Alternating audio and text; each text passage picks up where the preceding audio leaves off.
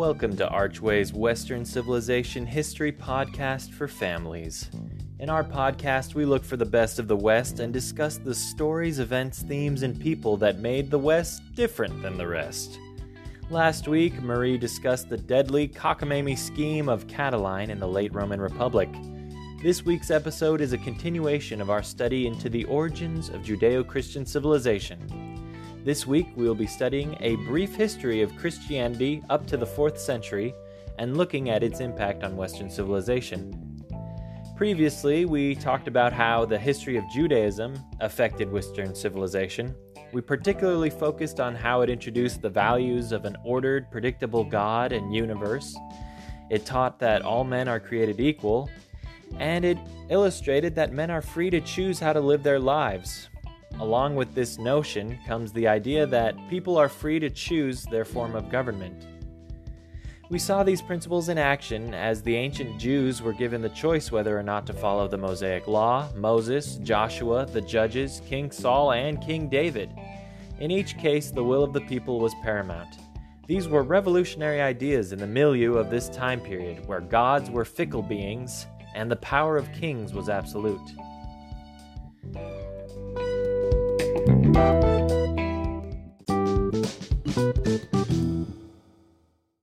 Christianity started off as a sect of Judaism, and it continued to build and enforce these ideas we talked about previously. It also introduced new ideas that we'll talk about in this episode. Namely, Christianity heavily emphasized caring for the poor and needy and creating organizations to accomplish that, and Christianity was an evangelizing, universal religion that actively sought new converts. Christianity began in the 1st century with Jesus Christ. He was born in 4 BC in Bethlehem, a city about 5 miles away from Jerusalem. I'm a believer in Jesus Christ as the Son of God and Redeemer of the world. I'm sure many of our listeners are familiar with this viewpoint and may even feel similarly. To give our listeners a fresh perspective on Jesus Christ's life that may not have been heard before, I'm bringing onto the podcast a guest historian named Flavius Josephus. Josephus was born a Jewish Pharisee around 38 AD. He would later go on to become a general in the Jewish revolt, then a Roman prisoner, then a prophet, a Roman historian, and Jewish apologist. Consequently, he is one of the best sources on 1st century Judaism. Much of what we know about this era comes from his great works. He wrote about all the major Jewish events and sects, and Jesus Christ and Christianity were no exception. Josephus died in 100 AD, but he agreed to come back to life to participate on this podcast. Josephus, hello. Please tell our listeners what you have to say about Jesus Christ. Hello, Doug. Let me share what I wrote in my book, Antiquities of the Jews, Book 18, Chapter 3. About this time there lived Jesus, a wise man, if indeed one ought to call him a man, for he was a doer of wonderful works, a teacher of such men as received the truth with pleasure. He won over many Jews and many of the Greeks. He was the Christ, and when upon the accusation of the principal men among us, Pilate had condemned him to a cross, those who had first come to love him did not cease loving him. He appeared to them, spending a 3rd day restored to life, for the prophets of God had foretold these things, and 1,000 other marvels about him. And the tribe of the Christians, so called after him, has still to this day not disappeared. Well, thank you, Josephus. I truly love this perspective you've shared. It's fascinating to see what a 1st century Jew thought about these Christians and this Christ Jesus. Josephus, he really gave us a nice summary. Christ was more than a man, a worker of miracles, a teacher of truth, wrongfully condemned to die on a cross, and restored to life on the 3rd day. A key part of the life of Jesus that had a profound effect on Western civilization was his care for the poor and the needy. Jesus often made it a point to visit society's outcasts, tax collectors, widows, adulterers, lepers, beggars, invalids, and Samaritans. Christ made it clear that this was the focus of his mission when he quoted the prophet Isaiah saying, "The Spirit of the Lord is upon me, because he has anointed me to bring good news to the poor. He has sent me to proclaim release to the captives and recovery of sight to the blind, to let the oppressed go free, to proclaim the year of the Lord's favor." Upon Jesus' ascension back to heaven, his disciples maintained this tradition of caring for the poor and the needy in the early church. One of the early church leaders, James, explains, quote, "Religion that is pure and undefiled before God the Father is this, to visit orphans and widows in their affliction, and to keep oneself unstained from the world." And we see the disciples living up to this charge. In the books of Acts, chapter 4, the apostles establish a Christian community. Quote, "Now the whole group of those who believed were of one heart and one soul, and no one claimed private ownership of any possessions, but everything they owned was held in common. There was not a needy person among them, for as many owned lands or houses sold them, and brought the proceeds of what was sold, laid it at the apostles' feet, and it was distributed to each as they had any need." Close quote. However, as the church grew, tensions began to rise up from within the community. In Acts chapter 6, we read how the Greek members of the community complained against the Jewish members because their widows were being neglected in the daily distribution of food. This was very concerning to the 12 apostles, but they were also feeling overwhelmed. They remarked, "It is not right that we should neglect preaching the word of God in order to wait on tables." And so the apostles appointed 7 deacons to run the community and make sure everyone got fed. It seems that these deacons were successful. And as the community grew and spread to other cities, these deacons went on to appoint others to help them. Tradition states that Philip ordained Tabitha as a deaconess to care for the widows in Joppa. We read about Tabitha in Acts chapter 9 and see how she took care of widows, Christian and non-Christian alike. She took care of them so well that even the non-Christian widows were begging Peter to bring her back to life after she had died. And Peter actually did. Other traditions developed to care for the poor and needy. One of these was the Agape Feast.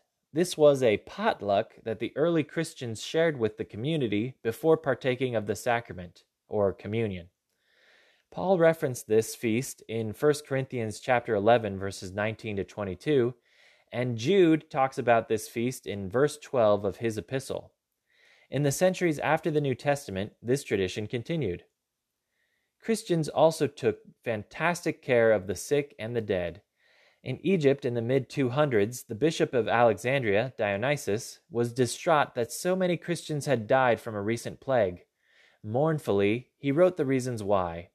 Quote, "Heedless of danger, they took charge of the sick, attending to their every need and ministering to them in Christ, and with them departed this life serenely happy, for they were infected by others with the disease, drawing in themselves the sickness of their neighbors and cheerfully accepting their pains. Many, in nursing and curing others, transferred their death to themselves and died in their stead. The best of our brothers lost their lives in this manner, a number of presbyters, deacons, and laymen." Close quote. Dionysius continues about the treatment of the sick post-mortem. Quote, "With willing hands they raised the bodies of the saints to their bosoms. They closed their eyes and mouths, carried them on their shoulders, and laid them out. They clung to them, embraced them, washed them, and wrapped them in grave clothes. Very soon the same services were done for them, since those left behind were constantly following those gone before." Close quote. These Christians were so intent on caring for the sick and the dead that they didn't care that they themselves had caught the plague. A few decades later, Emperor Julian also wrote about Christian generosity towards the sick and poor. He was a pagan, and when he became emperor of the Eastern Roman Empire, the Byzantines, in 361 AD, he attempted to assert the dominance of paganism over other faiths. His success was limited, and he lamented the fact in a letter. Before we read the letter, you should know that he refers to Christians as promoting atheism. But what he means by that is that Christians are stopping people from believing in the pagan gods, thus making them atheists towards all the pagan gods. All right, so here's what he wrote. Quote, "It is Christians' benevolence to strangers, their care for the graves of the dead, and the pretended holiness of their lives that have done most to increase atheism. It is disgraceful that when no Jew ever has to beg, and the Christians support not only their own poor but ours as well, everyone can see that our people lack aid from us." Close quote. This is remarkable. An emperor complaining that the Christians are supporting his pagans better than the government and the other pagans are. It is abundantly clear that for the first few centuries of Christianity, they were a very, very giving and kind group of people. This kindness had a profound softening effect on Western civilization. Dr. Bart Ehrman writes, "Modern sensitivities, values, and ethics have all been radically affected by the Christian tradition. In the pre-Christian culture of dominance, those with power are expected to assert their will over those who are weaker.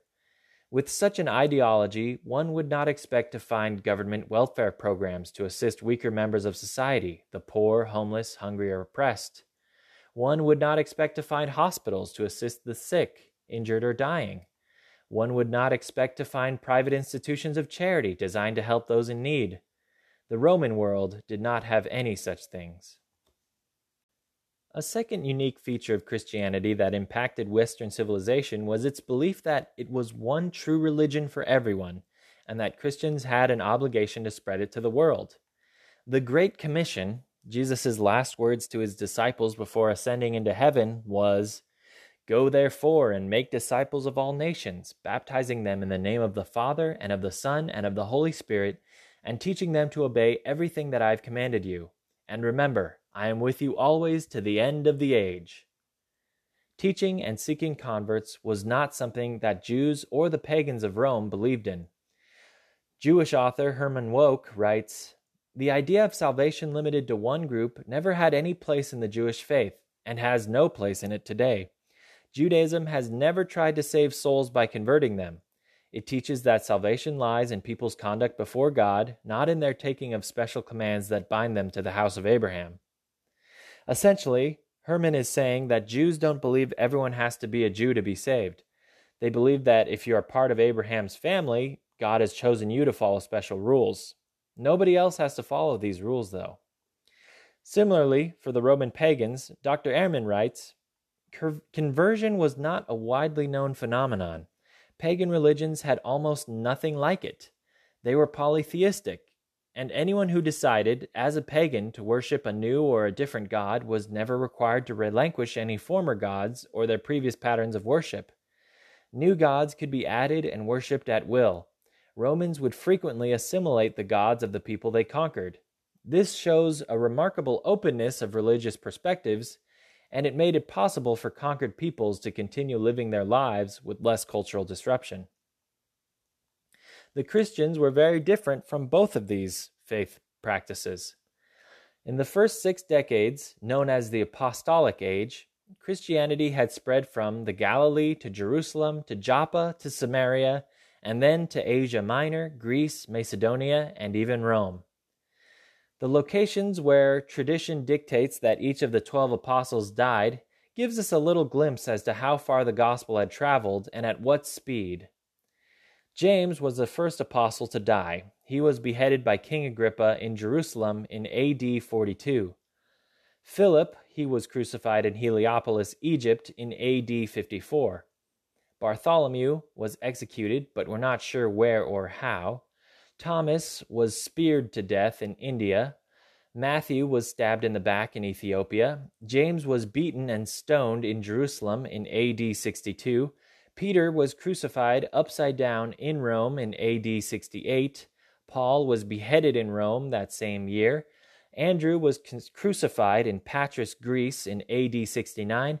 Jude was crucified in Edessa in AD 72. And Simon was crucified in England in AD 74. And John was exiled to Patmos and disappeared around AD 100, thus closing the Apostolic Age. And so by the time these original 12 had died, the gospel had reached the far-flung locales of the Roman Empire and beyond. Wherever the gospel was taught, the apostles ordained bishops and presbyters to continue the ministry. Bishop just means overseer, and so these people oversaw large congregations, and presbyters were priests who helped run the congregation's daily tasks. About 70 years after the Apostolic Age, we have the first non-Christian historical source giving an extensive discussion of the Christian missionaries. This writer's name was Celsus. He was a pagan intellectual from 170 A.D. Celsus hated the Christians, but in his writings we see that the early Christians continued to follow the teachings of their master to spread the gospel and care for the poor. Celsus writes, quote, "Wherever one finds a crowd of adolescent boys or a bunch of slaves or a company of fools, there will the Christian teachers be also, showing off their fine new philosophy. In private houses, one can see wool workers, cobblers, laundry workers, and the most illiterate country bumpkins, who would not venture to voice their opinions in front of their intellectual betters. But let them get hold of children and find some gullible wives, and you will hear some preposterous statements." Close quote. Celsus is obviously very elitist and biased against the Christians, but we can see that from his writings, even 140 years after Jesus, Christians are still evangelizing and are focusing their efforts on orphans, the poor, the uneducated, slaves, outcasts, and women. That's not to say intellectuals didn't join, as there were many of those as well. In the 3rd century, we see the result of all this. Cornelius, bishop of Rome, wrote that at the time his congregation had 46 presbyters, each with a congregation of their own, 7 deacons, 4 subdeacons, 42 acolytes, 52 exorcists, readers, and doorkeepers, and 1,500 widows and other needy persons under church support. And so in a city with 1 million people, this church had 155 clergy and was providing charity to 1,500 people. A church historian, Harnack, estimates based on this data that the church in Rome had approximately 30 to 50,000 persons at this time. This was about 5% of the population of Rome. By the end of this century, 10% of the Roman Empire would be Christian. That would be about 2.5 million adherents. But by the next century, the church would grow even bigger. The beginning of the 4th century gave the church a huge boost in converts and popularity from one very interesting event. On October 28, 312 AD, the emperor of the Eastern Roman Empire, Constantine, converted to Christianity. Christianity, it didn't become the official religion of the empire at this time. That would be in another 8 decades. But it did make Christianity a legal and unprosecutable faith in the empire, and it granted it a special favored status, and with this came additional wealth and prestige. We will study more about the interesting life of Constantine and Christianity in the Byzantine Empire in future episodes. Now, by the end of the 300s, Christianity's spread was still a bit uneven. Christians made up over half of the population in areas of the empire near Paul's original stomping grounds, places like Turkey, Armenia, and Cyprus. Parts of Egypt also became very Christian, like Alexandria. By the end of the 4th century, estimates have 90% of the population of Alexandria and Egypt as Christian. Other parts of the empire were not nearly as Christian, but had large and influential congregations in big cities such as Antioch and cities in Lower Italy and Spain. Meanwhile, areas such as Christianity's origins in Jerusalem, and also areas such as Phoenicia, Arabia, the upper parts of Italy, Gaul, and Germany, Christian communities were pretty sparse if they even existed at all. But from these humble beginnings, Christianity would continue to spread across the empire until it ultimately became the dominant force of the West. It would become the state-sanctioned religion in many of these kingdoms, states, and empires that would exist in Europe and Asia Minor. We will discover more about Christianity's history in future episodes. Unfortunately, this concludes part 2 of my Judeo-Christian series.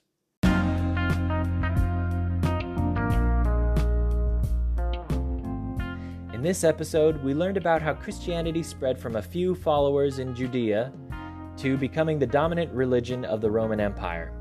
We learned how two key tenets of Christianity, caring for the poor and needy and spreading the gospel, impacted Western civilization. To learn more about this topic, check out the History of Christianity podcast with Bertie Pearson and the Triumph of Christianity book by Bart Ehrman. Also check out Antiquities by Josephus. Thank you so much for listening, and we'll see you next time.